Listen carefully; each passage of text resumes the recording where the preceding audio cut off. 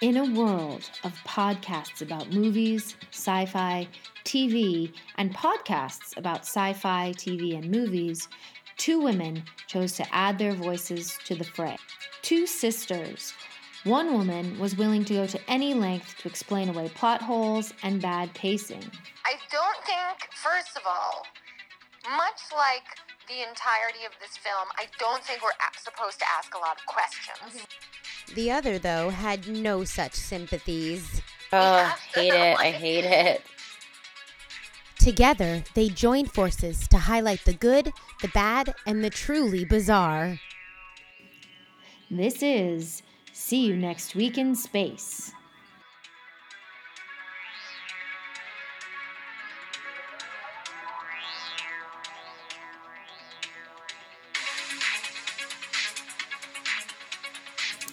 So, do you remember pudding cups? Of course.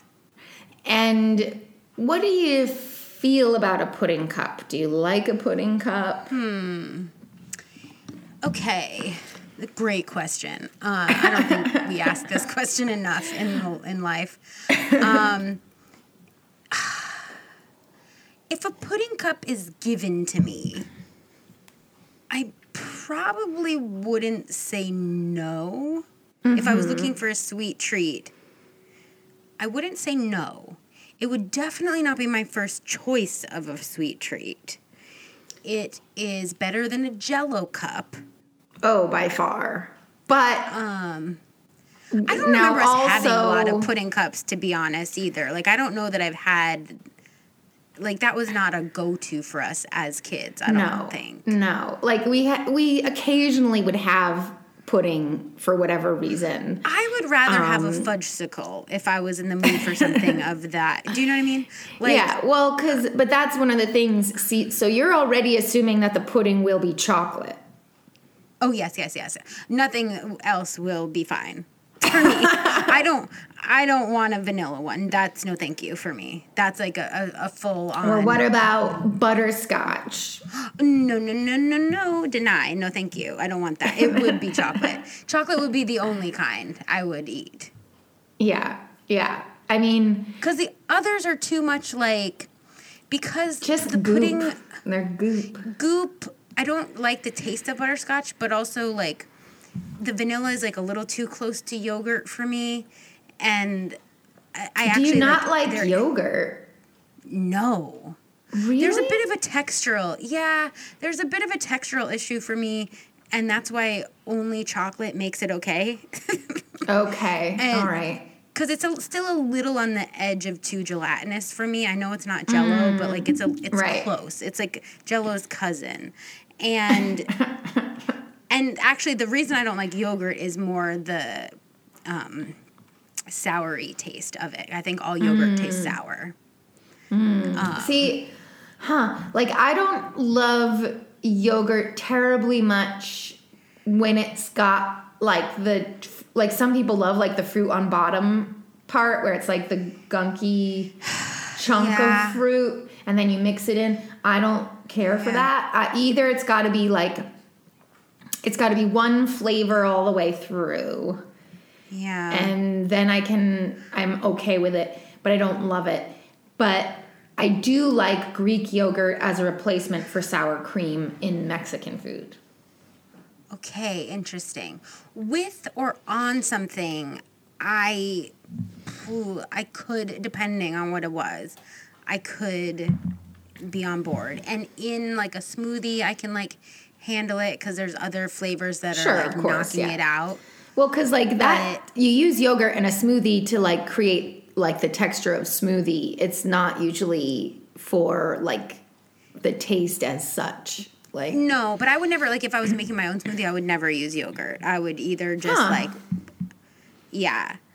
if it's like at a place. Yeah, no, I don't like yogurt. It really like, and I feel like I've tried because it's one of those things where it's like it's healthy, sort of one of those. Ish. Yeah, everyone's like yogurt. I don't know.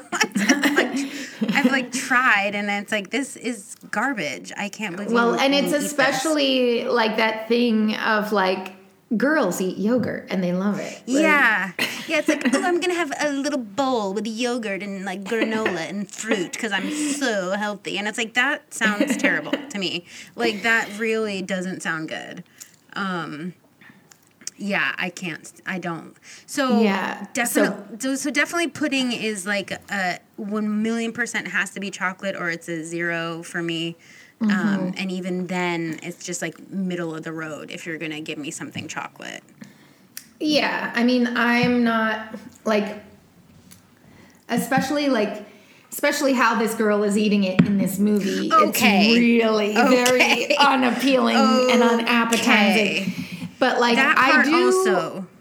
Yeah, I did. I guess I was just like struck when I saw that because it seemed like very of a time kind of, because I was like, I haven't even known a pudding cup. Or do you think it's of a time or of an age range? Because well, it could be both. Like, frankly, like I imagine that I probably, because like later I need to do grocery shopping, so like very check possibly out if they have some pudding cups. There might be a pudding cup in my grocery store that I could purchase. I'm sure there are. But yeah, I do think it's like a kid thing somehow. Oh, it's like for kids. Except for butterscotch. Like, what kid is eating a butterscotch? That's a very old person flavor. Yeah, I know. It's like, well, I guess that's the thing is like, it's for very small children and very old people like pudding. Yeah, that is. You're right. Yeah, and then what do you think about like a bread pudding? Because I think that's the worst of all. Oh, well, bread pudding, I don't mind. I can find it to be a decent dessert. Because it's just like sweet bread. And that's okay. I mean, it's not my preferred dessert item, but it's like smushed and gooey sweet bread. I know, and so that's okay. Like, and to me, I guess, even though it's got the word pudding in it, it's not like pudding like what we're talking about. Like, I guess I've never had bread pudding, so I guess I can't really comment, but I just always assume that I hate it. It's kind of, it does depend. You need to be careful because, like, for example, sometimes I feel like banana is used to flavor a bread pudding quite often, and because I don't like banana, I'm not going to like that bread pudding. Sometimes well, sometimes also raisins can be involved, which I don't like for that purpose. But if it's more of a standard, if it's kind of like just a basic bread pudding, it can taste quite a lot like, kind of like it's in the pancake and syrup area. Is what I would say. I'd rather just have like a pancake or like a French toast. I'd rather, if like I want sweet bread, I want French toast. You know, it's like, kind of inspired by French toast. I think a bit. I feel like it's like ruined French toast. It's not ruined. It's just a different. Actually, I think you've really hit it mostly on because I'm pretty sure bread pudding also involves soaking the bread in egg to some degree. Like eggs, I think, are involved somewhere in there. But anyway, we can't get sidetracked with just dessert talk. We could talk for 2 hours just about desserts. So ranking which were the best like chocolate lava cakes we've ever had. Oh my gosh! And we could have like, and the thing about desserts, just one last thing about desserts. Okay, great. The thing that is a little fascinating to me is like I have very specific opinions about desserts, and clearly, I find that other has been demonstrated. Yeah, and when I find people have different ones, it's crazy to me. Or it's just like, it's so interesting. Like, for example, when I think of a cookie, like the best cookie I could have, and then someone thinks of their best as like shortbread, it's like, what are you smoking? Are you kidding me? That is the wrong choice. So you're saying you've got a lot of feelings about desserts, and most of them ultimately come down to you are correct and anyone who disagrees with your feelings is wrong. I guess that's most of my opinions, right? Of like, it's like, what, you're totally wrong. Well, on that note, anyway, I could go on. I could definitely go on, but we won't. I appreciate that. That's apparent.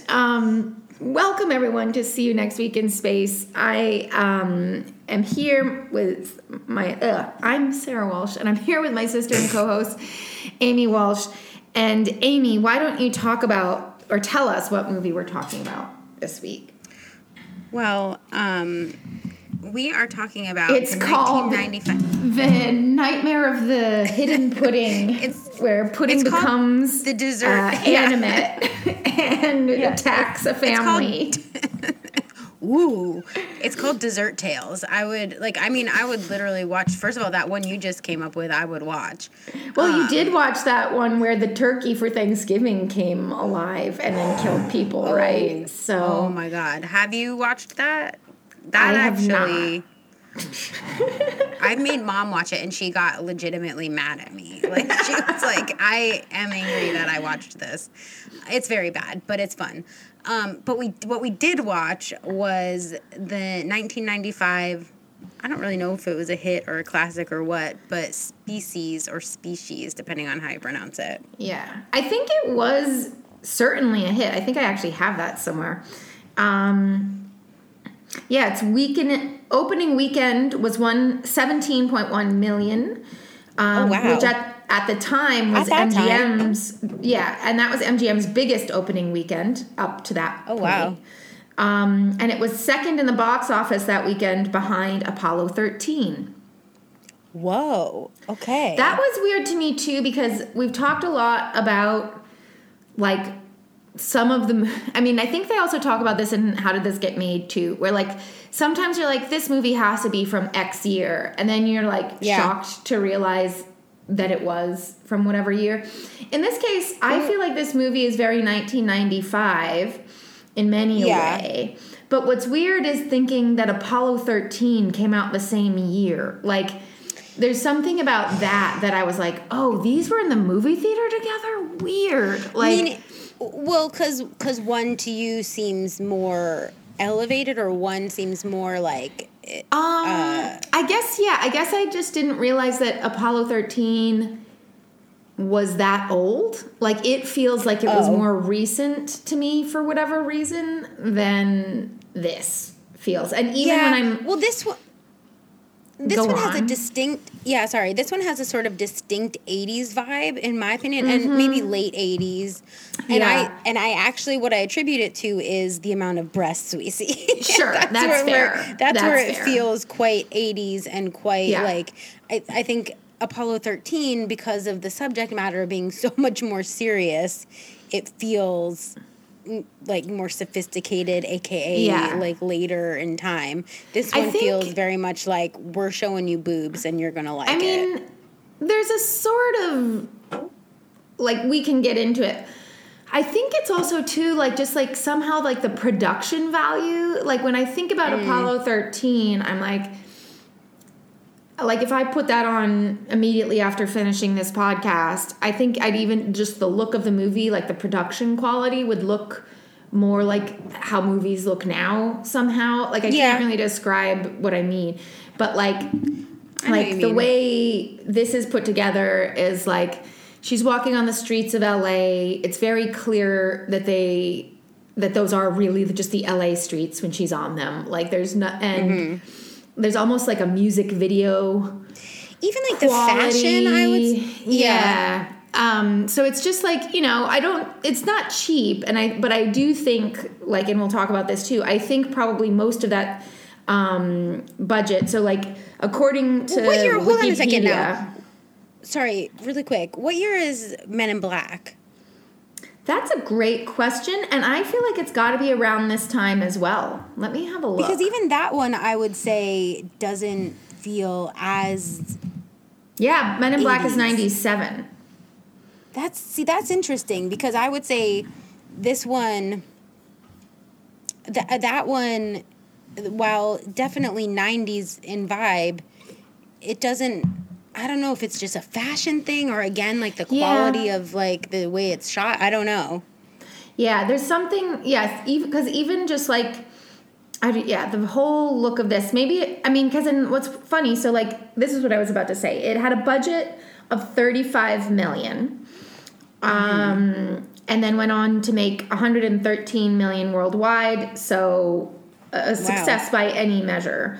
But like, I feel like probably a lot of that 35 million was funneled to effects, and everything else was kind of like, oh, we'll use the older camera. Yeah, or like we'll shoot this on the cheap or whatever. Like, you know, something. Yeah, because something about it, even like when I'm just even thinking about the picture quality and stuff of this movie, I'm like so, because one of the things that I think is kind of a shame is, so they put all this, and we can talk about it quite a lot. Like, so the let's just back up and then we'll talk about the effects, because that is interesting. So the IMDb description of this movie is: a group of scientists try to track down and trap a killer alien seductress before she successfully mates with a human.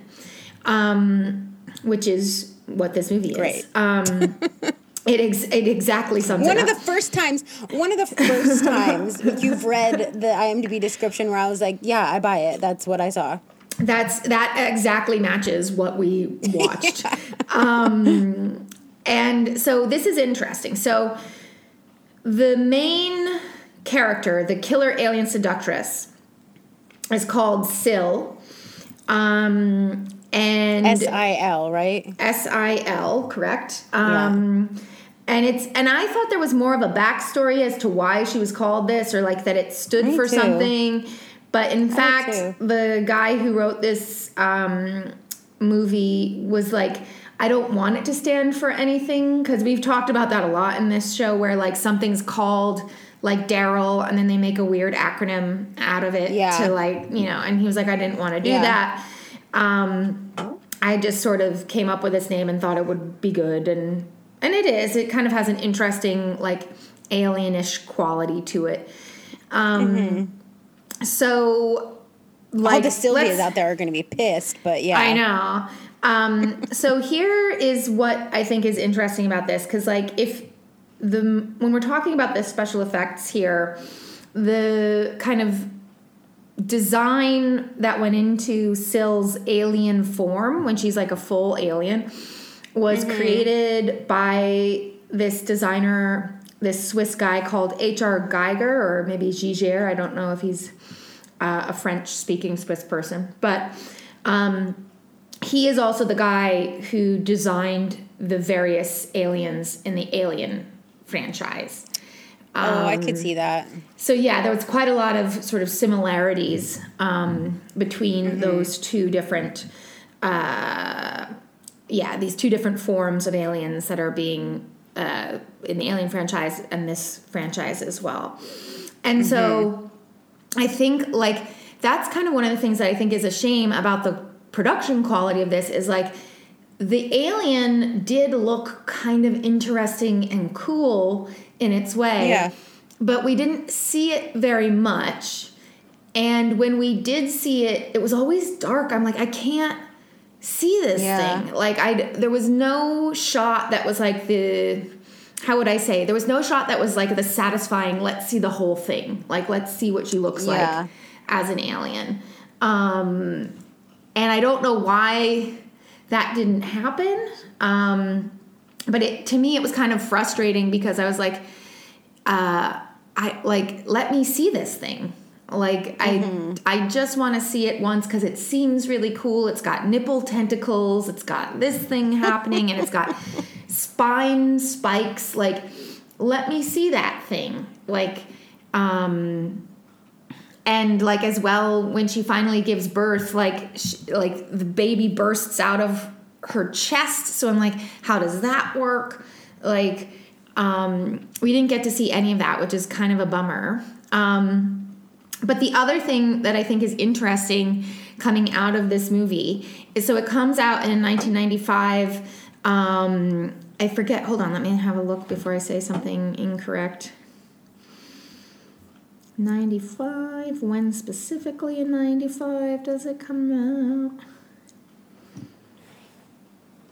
Okay, so it's released in July of 1995, and various people have looked into this, and weirdly, a lot of people think that this movie, in a way, inspired the notion of the chupacabra. Because of the look of the alien, or just in general? That's weird. Because the apparently the chupacabra legend didn't come into play until 1995 or after. Yeah, I thought that was like, really? I thought that was much older than that. I did too. I looked it up specifically because I was like, wait a second. I thought this was like the chupacabra. That's wild. Is interesting for a lot of different reasons, but it is one of them to me that is kind of the most interesting is that it's a relatively newly made cryptid. Like people's minds just sort of like came up with it.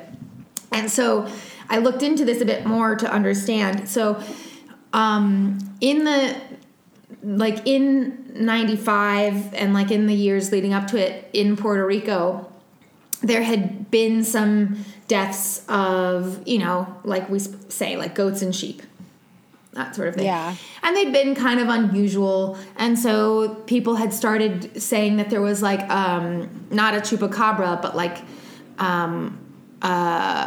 what I'm trying, it's like some kind of like a sheep killer kind of thing. Yeah. And so that was already like kind of circulating around, and people were saying this is weird, whatever.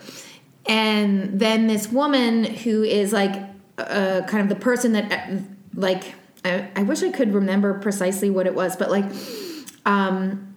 some guy. What does chupacabra translate to in English? Bloodsucker goat sucker. Or something? Goat sucker. Oh, gross. It's very specific to goats. Okay. Yeah. So yuck. A guy goes in to like do an investigation about chupacabra and like kind of tracks down that it doesn't really appear until the mid-90s, specifically to this woman. And so the woman who is like accredited as being the first person to talk about chupacabra and maybe even coined the term, which I can't remember, is this woman called Madeline Tolentino.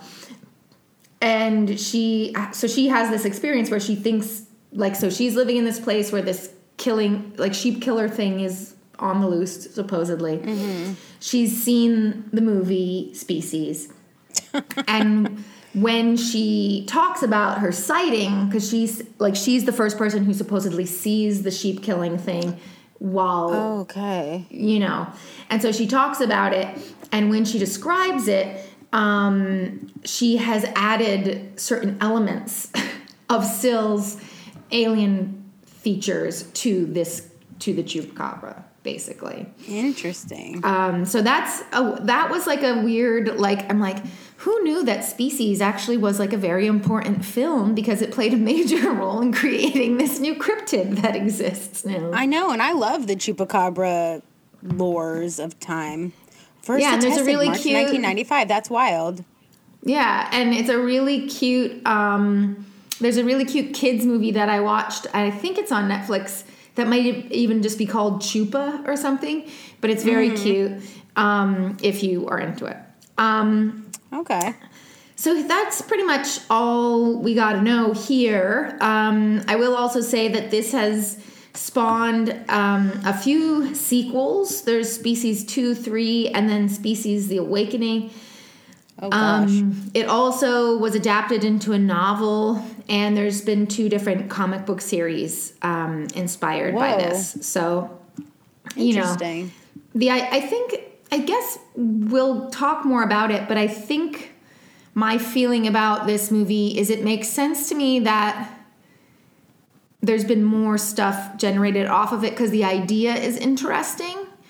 And it's also something that again is like pretty, it's like sort of straightforward and like accessible. Yeah. Like most everyone can get on board with like, oh yeah, we don't want an alien seductress running around trying to mate with humans and like.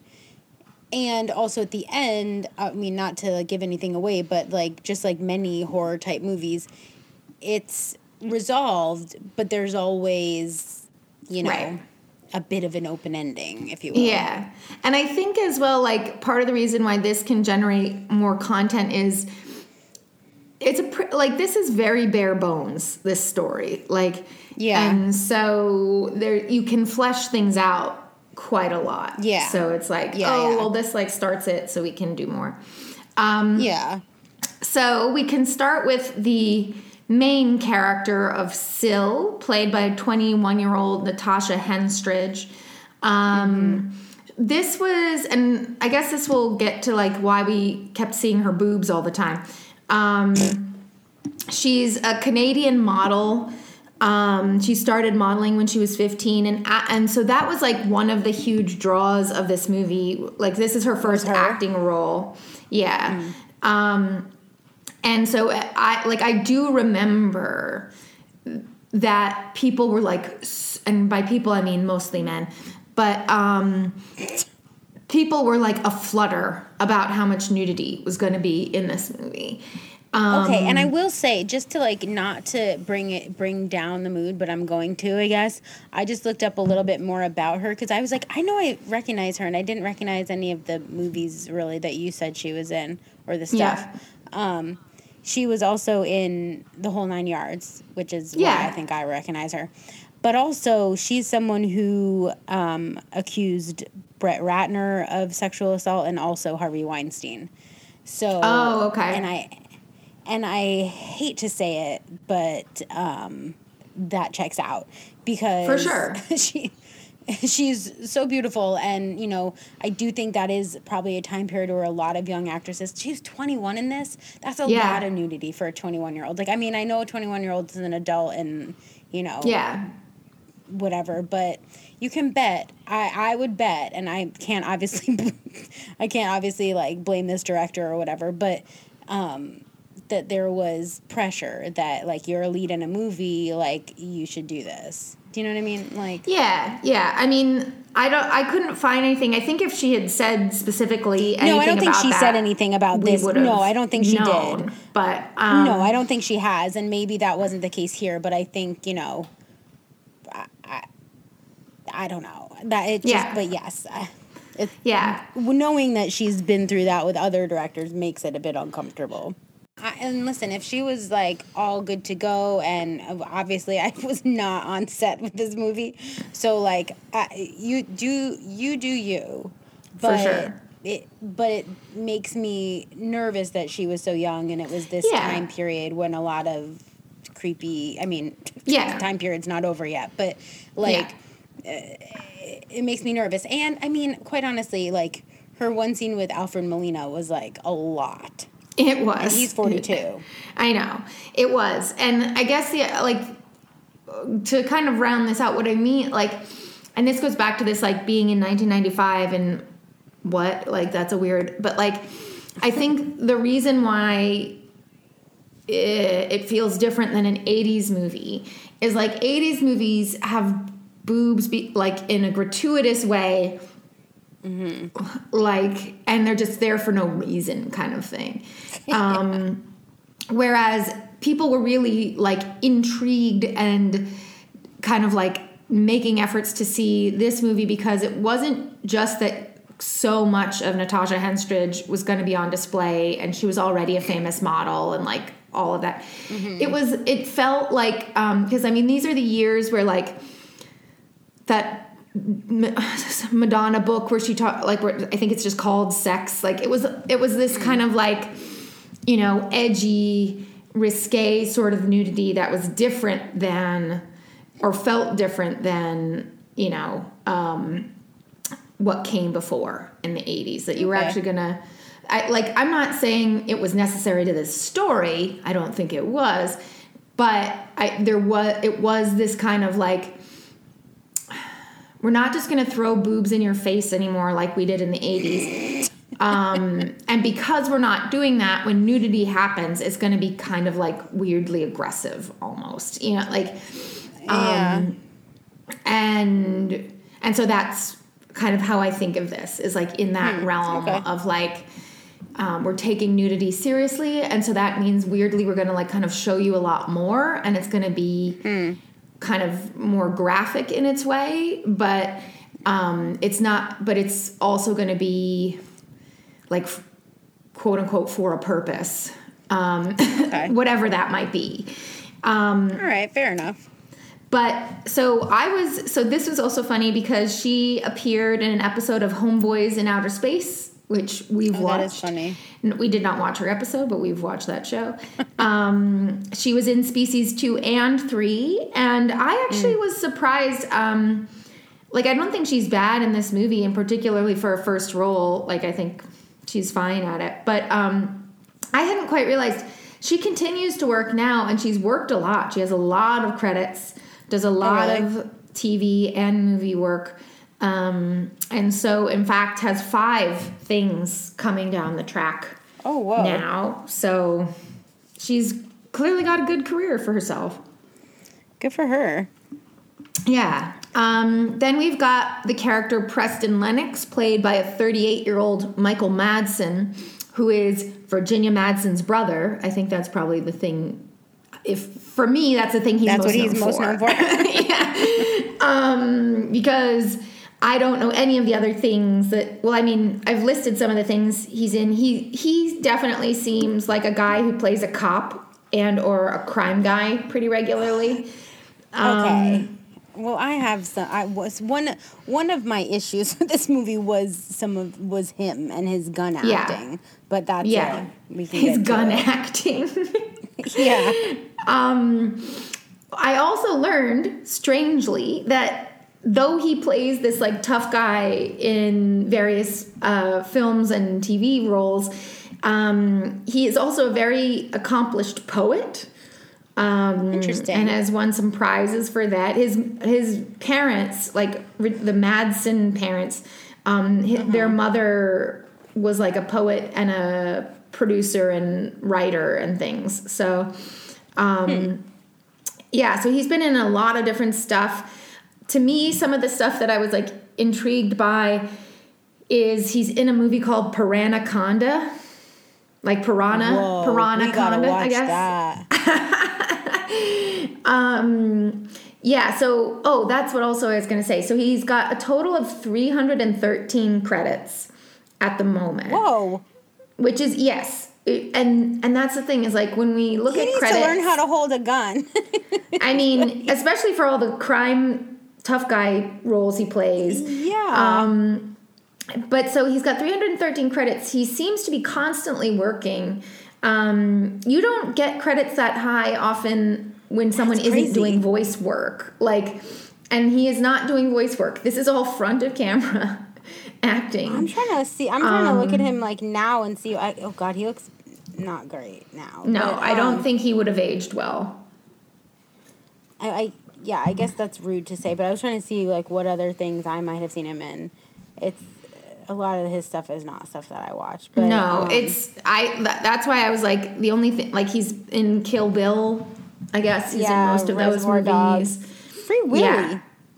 Yeah, I saw that and I was like, I don't know what he could possibly be in. I don't think I've ever actually even seen Free Willy. So what? Oh, it's been a long time. I guess I can't. Yeah, he's in. Yeah, all the kill. Yeah, scary movie also, but. Croc. Yeah. Ooh, Croc I would watch. So yeah, interesting. He's a weird guy. Yeah, he has a weird energy in this movie that I'm not sure if that's just his energy in every movie, but I didn't care for him. Yeah. But we don't need to worry about him as such because he works so much. He's got 15 things coming down the pipeline. I also wanted to just highlight, because this is from IMDb, and I'm not entirely sure what this might mean, but like in 2012, he was named president of the first annual Champs-Élysées Film Festival in France, which I don't know if the film festival honored Harvey Weinstein, if it was like made in his honor or something. But Madsen was there. Change it if it's still that. Yeah, I mean, I don't think it necessarily means that Madsen was like super chummy with Harvey Weinstein, but I think a lot of people were, and I think.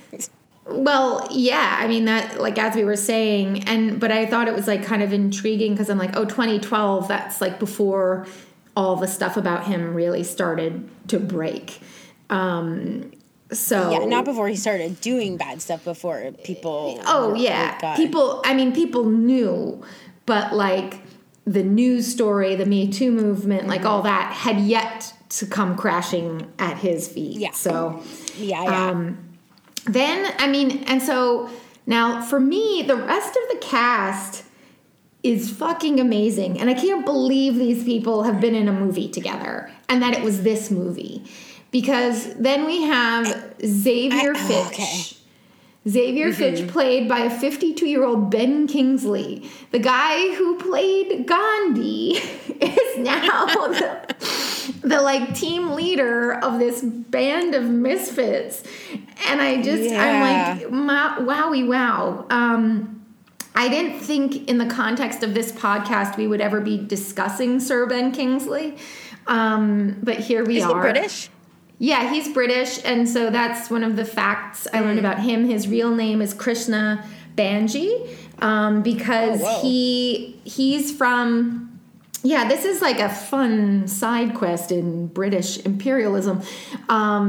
So his dad was born in Kenya when Kenya belonged to the British Empire, and... So because of like the connections of the British Empire, there were actually quite a lot of people of Indian descent living in different British parts of the empire.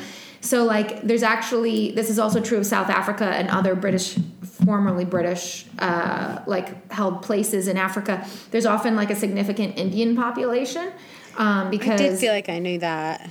Yeah, so that's where his dad comes from. I think if I remember correctly, his mom is just some British lady. But I think that's right. Boring. But so that's in part probably why he was able to play Gandhi, I have to assume, is because he does have Indian heritage. His first credit is in 1966. And he's been in a variety of different things. He's still alive? He is still alive, but he has to be quite aged now, I assume. Well, yeah, if he was 52, this movie's 30 years old. Yeah. Yeah, so Gandhi is his, like, the big break for him. But then he played Meyer Lansky, who's a famous Jewish gangland guy from the 20s in Bugsy. Or not the 20s, maybe it's more like the 40s. But anyway, he's a big, famous historical figure. He was in the movie Sneakers, which is one of my personal faves. He plays a big role, which I'm forgetting now. He plays like a composer in Schindler's List. Right after this movie, in fact, he played Moses in a TV miniseries. Whoa. And I'm like, you went from being this guy to playing Moses. What a life these people you lead, it must have sir. They must have assumed this was going to be like I don't know when it was released, but like some type of blockbuster. And they weren't necessarily wrong, I guess. So they were probably doing this one for the money, you know? I don't know. I mean, I don't know. And he does a good job in this. It's not like he's a great actor. He's convincing in this. And I guess we'll get to it. I'm not sure I think this is entirely a bad movie. But I think But there's some dumbass shit in it. Like, I mean, sure. I enjoyed it, but I had some... First of all, I definitely had some questions about the team that they assembled to... Correct. Yeah. Catch her. That's totally fair. Yeah, I think that... how would I say it? I think that But it does seem like a little bit below, based on the other credits. Right. And when we talk about, like, the next two people... the next two people on the list, like, their credits are such... It's not even that they do stuff that's, like, super highbrow all the time. I mean, Ben Kingsley also... is that his name? Yeah. Yeah. He also... did a lot of Shakespeare stuff, it looked Right. like. Right.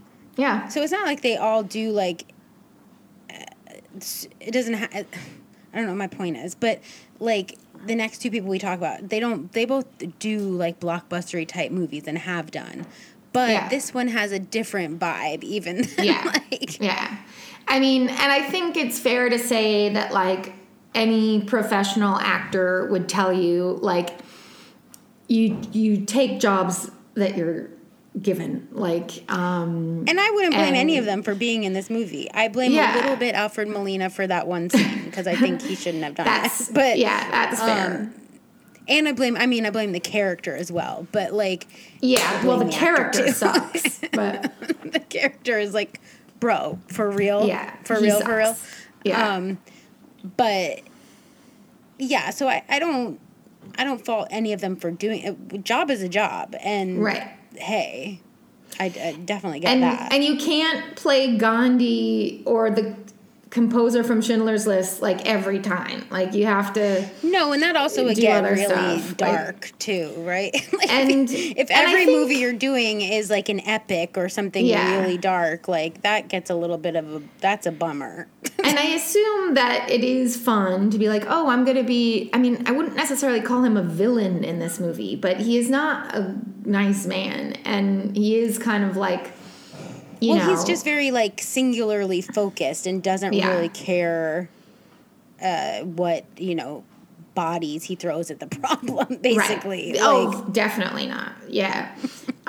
So, like, yeah, I think, I can see how this would be appealing in its way to play this character. It's just kind of a surprise. It's a surprise to see Ben Kingsley in this movie.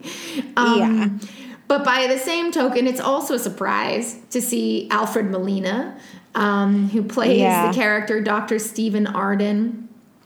He's also British. In his case, he's got Italian and Spanish parents who moved to the UK, where he was born. One of his very first small parts is in Indiana Jones and the Raiders of the Lost Ark, which every time I watch that movie, I'm like, oh yeah, I forgot that Alfred Molina was in this movie. He meets a very sticky end and that.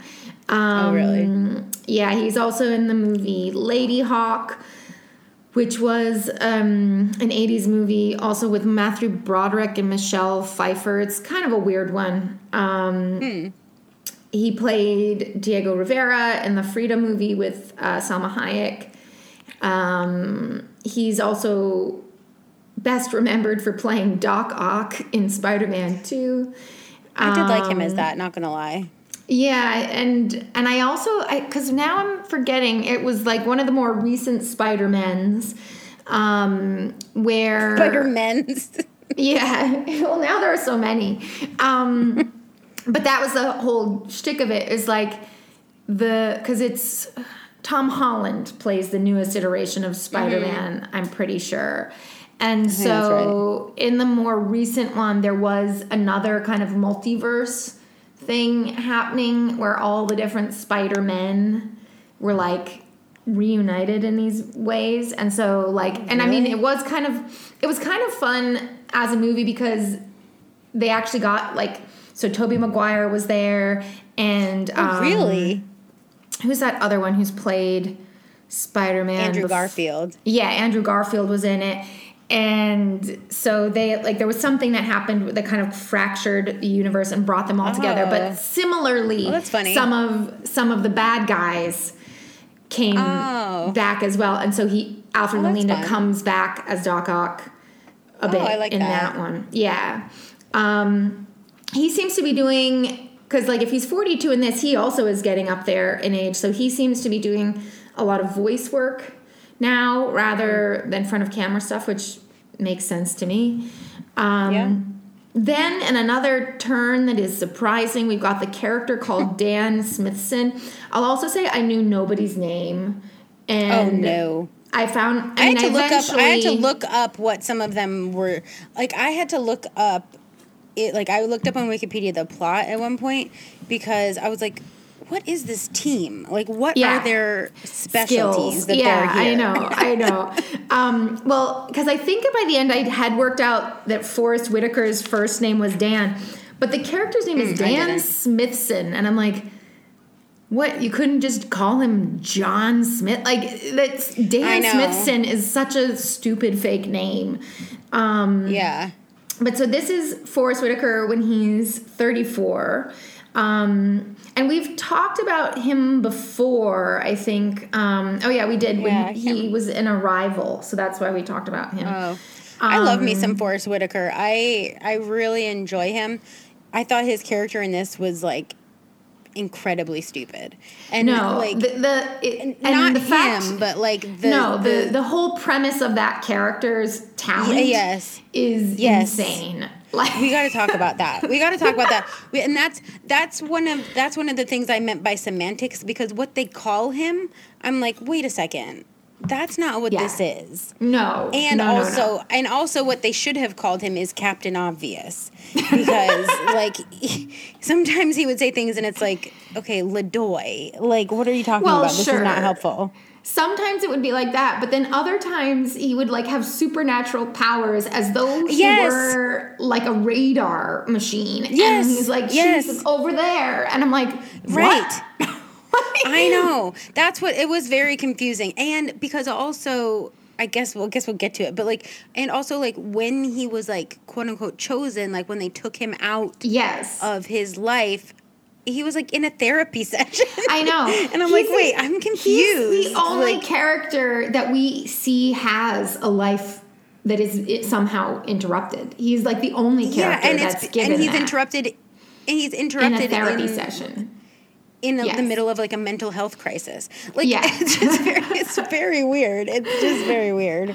But I do love Forrest Whitaker. Yeah, I do too. And by the way, did you know that he was in a movie called Ghost Dog: The Way of the Samurai? Whoa, I didn't. I don't know if I want to see that film or not. I don't either. It's kind of wild. Ghost Dog. The Ghost Dog part I like. That part I would see a movie called just Ghost Dog. I don't want to see... I'm not into samurai stuff, so that makes it less interesting to me. I know. I don't get what the Way of the Samurai... And like the two parts of that title don't feel like they go together somehow. Yes. But... who's to say? But my interest is piqued, but... I know. And then finally, rounding out this team is a character called Dr. Laura Baker, played by 37-year-old Marg Helgenberger, who I was also like, she's in this? Like, what's happening? I didn't really know her. I mean, I've recognized her, but I wasn't sure from what. I knew her immediately because I went through a period of... I don't know if it was like watching CSI when it was actually like new, you know, like did I watch it every week when it came out? Yeah. And she's really good in CSI. And I can't remember. Yeah, that's what I'm having trouble remembering is like, did I watch CSI when it came out and I watched it like, you know, every week? Or did I start watching it once it had gone into syndication? And I recognize her a little bit more when I look at the pictures they have of her that are more recent. Yeah. Okay, that makes sense. And so what I didn't know about her, though, because like I only knew her from CSI. I knew nothing else about her career. But apparently this kind of makes sense. Like, so her starting place was in soap operas. And Lifetime and Showtime movies, which makes total sense because like they've styled her terribly in this movie. Like she looks so bad and her haircut in particular is terrible in this movie. But like she's one of those very people, 90s at the same time, don't you think? Yeah. But like she's one of those people that she's like soap opera good looking, you know, like so that's where she started out. And specifically, one of the ones that was an early one for her was called Ryan's Hope, which was like a primetime soap opera sort of thing. Oh, okay. But yeah, her main claim to fame is CSI. But she, like, one of the other things that I was so, like, enjoying seeing about this cast in particular is that everyone is still actively working. And, like, everybody has, like, multiple upcoming things that are going on. Because these are, like, all of these people are good at their jobs. They are good actors. They have been in things. Her hair is really stupid in this. It's bad. It is bad. I just went back to look because I couldn't remember. But I do feel like it's very 90s at the same time. But she looks like a 90s, like, businesswoman or something. I don't know. Like, there's something kind of, like, it's not just the haircut, although the haircut isn't great. But there's also, like, kind of, like, I don't know how I would say it, like a matronly quality to how they've styled her in a lot of things. Well, that haircut is very, like, mom. Like, that haircut, it looks like a mom. Yeah. That's like, if you're not a mom and you have that haircut, like, you've made a mistake. Fire your hairdresser immediately. Your hairdresser is a mom and gave you the mom haircut. Like, that was, they made a mistake. Gave you a mom cut. And then the other thing that really, like, I couldn't believe it, because then as I'm watching the credits, the names are coming up, and I'm like, Ben Kingsley, Forrest Whitaker, what? And then to really round it out, I see the name Michelle Williams. And I'm like... Oh, I loved this. I was like, it can't be that Michelle Williams. No, it can't be. And then there it was, young Syl as played by Michelle Williams. She was so cute. She was so cute in this. She was really cute. And she doesn't say any words, though. Oh, she does, like, a couple times say some little stuff. things. Yeah. But I think this was, for her, one of her first big, like, acting jobs as well. I think so. I mean, this is pre Dawson's Creek, so. Yeah. So anyway, here we are. She was adorable. Yeah, so here we are. Opening up to this film is a title card, as per usual. Would you like to read what it says? Yeah, I don't think I even read it when I watched this, but for the past 30 years, the world's most powerful radio telescopes have been scanning the heavens, searching for signals from alien civilizations. The project is called SETI, Search for... Okay, wow, that's dumb. Search for Extraterrestrial Intelligence. Wow, good name, guys. Yeah, well, actually, just a little quibble. People call it SETI rather... SETI. Yeah, than SETI. So it's called... And that is real. That's a real organization. Oh, really? Yeah. Yeah. And one of the things that is also interesting, tying things back, is that the radio telescopes that they're talking about, and Ben Kingsley says this a lot, is that we sent out a message and we got one back. Those telescopes are in Arecibo, Puerto Rico, where the Chupacabra was born. Oh, interesting. So, yeah. Now, what is weird about this is I think that, based on this title card, I think that Ben Kingsley is supposed to work for SETI. I would say so, right? Like, I mean, he seems to be the head of it, sort of. Yeah. And then I think SETI apparently must run this facility where we find ourselves with young Syl in the opening scene. But now my thing is like, SETI, I'm pretty sure, is a private organization. I'm not sure that they get any government monies from anybody. Mm-hmm. And this had a very, like, we work for the government vibe, and we've got, like, endless supplies of money. And I'm like, I don't think SETI has endless supplies of money to, like, run these secret dark sites where you can do, like, genetic experiments on, like, the SETI Institute. I just don't think that they have the money for this. Like, I don't know much about it, but yeah, it definitely seemed like a whole ass operation. Yeah, it's a non-profit research organization. Oh, like, no. It didn't look like that. It definitely looked like a government-funded research center. Right. So that being left aside, we are in this facility where we see the young Syl, as played by Michelle Williams. She's, like, waking up, and Fitch, aka Ben Kingsley, is observing her. Do you kind of remember what she's like, what her space she's living in is like? Yeah, I would call it like biodome. Yeah, a mini biodome. Yeah, sort of like a greenhouse of sorts. Yeah. A dome-shaped. It's like glass on the top. Yeah. And then With just like a bed in the center of it, I think. Something like that. Yeah. And then that is like, so that is then, that weird little dome is inside of a big room that Ben Kingsley is observing through one of those, like, it's not a two-way mirror. It's just like one of those observation deck things where there's like a big window. And so he's like observing the room in which the biodome exists. Right. Which I feel like, God, that's got to be like an unpleasant way to exist, is like in that weird little cage. And like. Oh, yeah. Oh, you mean with a bunch of people looking at you? Like, you're yeah. a piece of meat? Yeah. Yes. And then we as the audience realize we've arrived at a very strange or like opportune moment, I guess you could say, because the Michelle Williams, young Sil, is being terminated. They're pumping cyanide gas into the little biodome.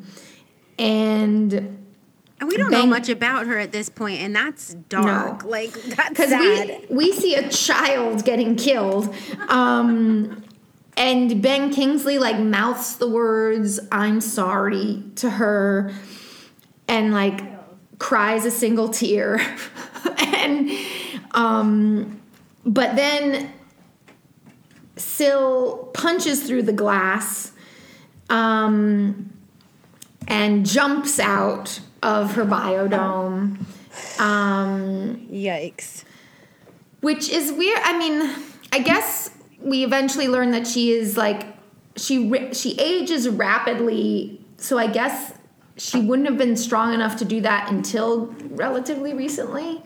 So yeah, she jumps out. But they do seem ill-prepared. Yeah, they aren't prepared for what's going on.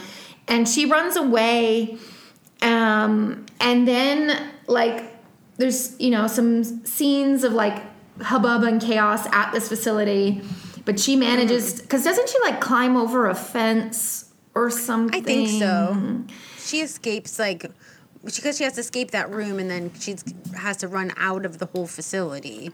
I don't remember exactly what her obstacles are, but there are some obstacles. And then, like, once she manages to get past the fence, I think then she's just, like, because then there's just, like, open country. So they, like, eventually, like, helicopters are trying to, like, go after her. But she, because it's this open country, she manages to get onto a train that takes her away. Then this thing starts happening, which I really don't get. But, like, all throughout the movie, Sil has these very graphic dreams. Of aliens. And after a while, I was like, at first I was like, I'm not sure I get what's happening in these dreams. But eventually it seems like what she's dreaming about is aliens having sex with each other. Ooh. I'm not sure I got that either. I mean, again, this goes back to what I was saying before. The picture quality is not good. And so I'm like, show me that fucking alien. And if it is an alien, indeed fucking another alien, then I want to see it. Like, show it. Right. But so eventually that's how my eyes started to interpret it, was because, especially because she seems to be being driven by this, like, really, like, intense desire to mate. So I was like, I think that's what's happening here, but I'm not totally sure. So Sil, aka Little Michelle Williams, wakes up from this dream. She's on the train. A hobo is now on the train with her. And I can't remember if she perceives him as a threat or what, but she straight up murders his ass. Like, without even a second thought. She doesn't just murder him, like, he's folded in half when they show the body. Like,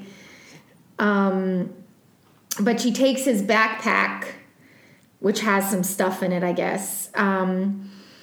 Then she switches trains. And again, like, the thing that I don't understand about this character when she's a child and when she's an adult is I can't tell if we're supposed to think that she's smart or if this is all just kind of like animal instinct to survive. Like, I'm not really sure, because when she switches trains, it actually makes the investigation harder because they've already, like, the people back at the facility are already, like, looking for her. And so when she switches trains, that's, like, a big deal. And at this point, I was like, oh, is she doing that on purpose? Does she know that that's going to make this search for her more difficult?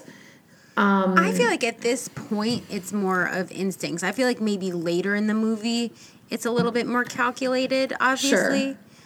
But I do feel like at this point, it's more of a happy accident for her, sort of. Yeah, that makes sense.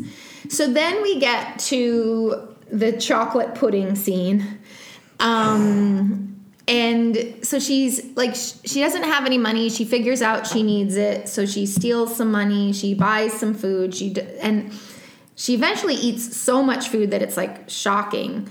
But like the chocolate pudding scene in particular, I didn't care for because she's eating it with her fingers.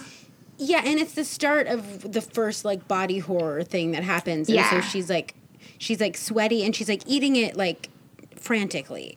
Like, she's not doing, like, it's gross anyway, but she's not doing, like, two fingers slowly. She's doing, like, dip, and it's, like, she's, like, shaking almost when she does it. It's, like, she looks like someone who's, like, jonesing and, like, eating chocolate. It's and it is because it's, like, because the table that she's eating off of is covered in the evidence of other food that she's eaten as well, like old wrappers and, like, other things. And then she's, like, lapping up the pudding with her finger, and, like, it's gross. Yeah. I think, and then that transitions to, so she's eating pudding feverishly, and then she starts to, like, freak out in this other way, and that's when we see, like, the stuff bubbling under her skin, like her face and her cheeks in particular, and, like, I think her neck as well. Her face explodes, basically. Like, that's right. Explodes with, like, tentacles. Yeah. So many tentacles in this. I don't care for tentacles. I'm gonna go out on a limb and say that. I don't care for tentacles except when I'm eating octopus, which I enjoy. I don't even like it then. And, like, I was just starting to watch the new live action, like, Little Mermaid last night, and the witch's tentacles, or Ursula's tentacles, and that look okay because of the little, I don't know what they're called, on the one side of the octopus tentacle that it's, like, got the little bumpies. You mean, normally, like, I don't like that. Oh, yeah. The little like suction parts or whatever that is. Yeah. I don't like that, but in the Little Mermaid movie, those look kind of just, like, sparkly.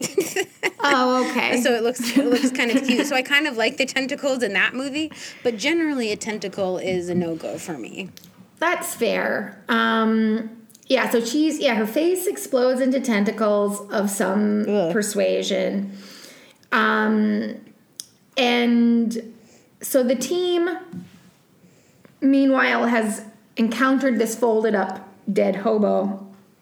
Mm-hmm. And Ben Kingsley is like, we've got to hunt her down. That's his direct quote.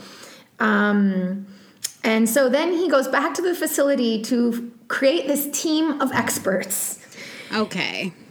And I also had to look this up because I was like, so in my handwritten notes, I say experts called together, and then I'm like, FW, aka Forrest Whitaker, equals empath, Alfred equals anthropologist, Marg equals biologist, and then I was just like, other guy equals security expert, because I didn't know who that guy was.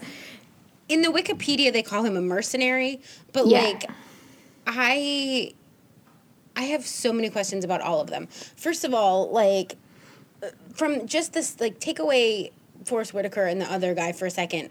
An anthropologist and a biologist. Mm-hmm. Are those the most pertinent types of scientists for this? Like, I mean, I'm, like, literally asking because I don't know that I get it. Like, maybe a biologist I get, but, like... Yeah, I mean, I'm not sure I understand an anthropologist. Yeah, the thing that I am less clear on, so like Laura, aka Mark Helgenberger, is described, I think, if I remember correctly, in the Wikipedia thing. Hold on, let me look just to make sure because I have it right here. Yeah, she's described as a molecular biologist. Yeah, I'm not sure I understand. I mean, I guess I don't know. I don't know what even specialists are out there, but like I would think you'd want somebody from, I guess we're assuming Ben Kingsley is our sort of like the space guy, I guess. Yeah, if he's from SETI, he's the person who I guess knows about space. So molecular biology, from what I have now briefly gathered, that seems to be a lot about DNA. So that makes sense why she's there then, because she has the DNA expertise. Yeah, except for nothing that she says throughout really points to that so much. No, the only other time... than like, she has her period or something. Right. No, the only time her actual, from my impression, her actual job is relevant is when they try and recreate that DNA strand in the lab. Like, she does that. But yeah, other times her, quote unquote professional observations are the same that any person who's vaguely familiar with the idea that there are animals would say. Like, yeah, basically she's like, she's at like mating age. Yeah, she's going to be wanting to find a mate. Oh, thank you. Yeah. They all should just be called Captain Obvious, basically. I know. Well, and it is, I think, we've talked about this before as well, is like Hollywood knows that there are things called jobs, and they know that they've got to have people with those things called jobs in their stories. And so, but like beyond that, they can't all just play actors, you mean? Yeah, beyond that, like the handle on what these jobs are is very unclear to most of these people. Yeah, because then also, anthropologist, I'm not fully clear exactly on the job of an anthropologist, but no, this is one of the, go ahead. I'll let you finish your thought before.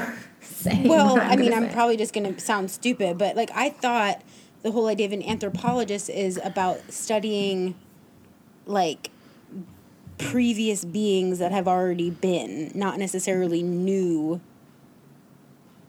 You know what I mean? I don't know. Maybe that's not what an anthropologist is. I mean, you're not wholly incorrect. So anthropology, broadly speaking, is just studying human beings. Okay. And so there's various types of anthropology. Some of them more... Maybe I was thinking of something else. Maybe I was thinking more of like a paleontologist or something. Yeah, I mean, so anthropologists can study human beings in the present, and they can study them in the past. You can be a cultural anthropologist, which means you're more interested, obviously, in like culture and society and like how those develop. You can do linguistic anthropology, and you can also do biological anthropology. Do they say which one he is? They do not. Okay. So that's the thing. It's like, so for example, the TV show Bones features the titular Bones. She is a physical anthropologist who, as a result of that expertise, investigates forensically the bones of her victims, right? So there are varying types of anthropologists that you can be. But again, they don't know there's differences when they're writing this. So we don't know, in this case. And also I think what's weird is while a physical or biological anthropologist might be relevant to this team in its way, I get the impression that what they're trying to suggest is that Stephen is a cultural anthropologist, which is uniquely why are you here? Like, what are you gonna tell us? And he doesn't do anything. He doesn't do shit. Compared to the others, he ruins everything. He ruins everything, but compared to the others, he really doesn't do anything. Laura is able to make the new, construct the alien DNA. Preston, though, as you say, doesn't seem to know how to hold a gun. He at least does hold a gun and occasionally shoots it. Well, I will say about him, though, the thing about him, because he's whatever mercenary, security, whatever, he's a murder for hire guy or something, sort of. That's right. Right. But number one, he's not that good at it. Number two, we're not talking about a human here. He's a human killer. And so why would we think that skill is going to transfer? And he only ever has a handgun. He's never got, something, except for until the very end. They have. Yeah, I was going to say, he has a big gun at the end, I want to say. But most of the time he's got that handgun, and he's holding it like it's a prop gun the whole time. It's just wild. Yeah, so then the final, so that's the thing that's weird is so he's got a function that he seems to be sort of performing. Laura has a function that she seems to be performing. Dan, the empath, I can't even talk about him. He at least says things that drive the plot. What does Stephen do? What does he do? Does he make any comments? Does he do any contributions to anything? He really doesn't. It's true. He really is just that's a character who could completely be cut and it wouldn't matter. And I bet you the impregnation except for when scene. he messes, except for when he totally messes the entire movie up. But I have a feeling if it wasn't Alfred Molina who was in that role, they might have cut it because there's no reason. It is useless. But now, do we want to talk about an empath and what his role in this is at this time? Or do we want to say? I guess so. I guess we can. Or either we can wait until he starts saying his crap stuff that he says. Yeah. But let's wait till he says the first thing that he says. Yeah. When the first scene they get to. Yeah, but it is wild. Just to reiterate, Dan, aka Forrest Whitaker, the empath, is the only one of this team where we have this establishing little scene that says he's got a life outside of this investigation. He is the only one we see. The rest just appear. We see the killer guy has a neighbor. Remember? Isn't there a scene where he's bye? What? Oh, really? He's out. I thought there was a scene where he was I don't know. He was living in a city apartment-ish type of thing, and he's that sounds I gotta go for a job, and it's his neighbor's watering the plants or something. Yeah, that's it. Okay. That's all it is. Yeah. I think I don't even think I wrote that down. Because I was I don't think it's important. This is stupid. It's definitely not important, but I think it was their little way of saying sure. These people have lives. It does have some sort of life. Yeah. Meanwhile, back on the train, we see that Syl has created a chrysalis, and like in the train car, in the corner of the train car is this massive, like pinky brown chrysalis. And when the conductor comes in, I don't know why she comes in, but she comes in, and that chrysalis... Well, she thinks she's a little kid, so I think she's like trying to keep an eye on her. Yeah, that's right. But the chrysalis attacks the conductor. Oh, yoy. Which is rough. And then basically as soon as the chrysalis has like killed this woman, the fully grown Syl emerges from the same cocoon and she kind of like plops out like upside down. Yeah, it's gross. And I did write in my handwritten notes, full grown woman emerges, parentheses, boobs. Is she already naked? I kind of forgot. She is naked in this because, I mean, this is the only time when it actually makes sense because she's being born. So she's naked. I guess. Yeah. Although I guess she had clothes on before. I guess she would have like busted out of them because she was growing. Yeah, she's hulking out. Yeah. So I guess that's what we're supposed to believe. Yeah. But they could have probably put a little shirt on her or something. Yeah, I mean, I guess it doesn't matter. The other thing that's interesting to me about this, so, okay, I'll save it for now. So then we cut back to the facility where Fitch is telling the team kind of like how this has come to pass. So in November of 1974, SETI started broadcasting its message out into space. And that's real. That's a real thing.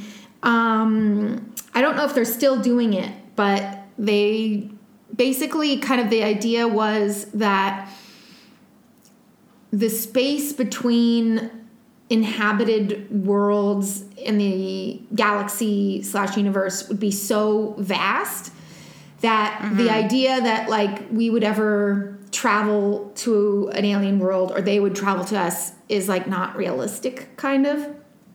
And so instead, it's like, well, but, you know, we can send a message, we can send radio waves, we can send sound waves, and those will travel faster than we ever could. So, like, that's the idea of what this message is like sending out a beacon and basically providing some information about who we are. And then, presumably, if and when that message is received, the alien intelligence would send something back to us. And that's how, like, that's what first contact would be, not like actual interaction, because like the assumption is basically that no one's ever shown up so far. So like probably we're pretty far away from things. So they've sent out this message in an effort to have contact with aliens. Ben Kingsley then tells them that in January of 1993, SETI got a response. Now, this is interesting. The first message that they receive from outer space, and I wonder too, like, could those be like two separate aliens, like separate groups of aliens? Like they get one message that's about creating a clean fuel, which would be such a big deal in this world to have a fuel that was like clean and unending and you could like synthesize it any old way. They're like, fuck that. We're not going to do anything with that. But the second message included a DNA sequence. And so for whatever reason, they're like, let's get on to that project. And they, in turn... Yeah, I don't know why. No. So they decided to inject that DNA sequence into 100 embryos. And they allowed one to grow to maturity. Ben Kingsley then says that they decided to make that embryo a female because they assumed that the outcome would be more docile and obviously able to be foreshadowing. Controlled. Yes, of course. We know that. And also Foreshadowing, and also I think a lot of people would disagree with that just on a general, But this to me too was very like of its time because it's like, Sure. you know, second wave feminism, and you're like, see these sexist pigs being like, oh, the girl was gonna be easy and then she fucking kills him, you know, like very that sort of thing. And then I feel like they say that. I feel like they say a similar thing in Jurassic Park, don't they? Like, I feel like they say something. That or is it too- that's where they make them all the same. They make them all female so that they can't Right. breed with each other. Right, that's what it is. Okay, that's what it is. Yeah. And I guess, it's not clear to me why they opted for females rather than males, but maybe that is also kind of implicit too, that like somehow a female dinosaur would be more manageable than a male one. A female T-Rex is famously just basically like a baby. It just this is how patriarchy and toxic masculinity are hurtful to all people, because while your throat is being ripped apart by a female T-Rex, it's like, at least my masculinity is safe. Yeah, exactly. Or you're like, oh my God, I thought that this T-Rex was going to be sweet and docile to me. Now I'm getting ripped apart because I underestimated women. Yes. So, you know, be careful. Indeed. Indeed. Words to live by. So once this creature, so I guess, I'm not totally sure on this either. I think she's like half alien and half human. I'm not totally sure on that one. I guess. But as well, like, yeah, there's, I wish, and I guess this is like why there's other movies, is like, I have questions too about why do they just have random embryos, like just right. laying around? And how did that embryo gestate? Was there some woman who carried that embryo and then gave birth to a baby? Wait, is that how that works? I guess I don't know if I know what an embryo is. I went along with the word embryo as being something that could have survived without a host yet. No, it has to go, like, that's the whole thing. Like, when you do... Yeah, so they're, like, taking embryos vitro, out of people? Yeah. Right. So you collect eggs from women, and then the embryo is once it's fertilized. So maybe embryo is not even, like, because I'm not sure. That's why, like, well, I mean, this is all nonsense. Because don't you implant embryos?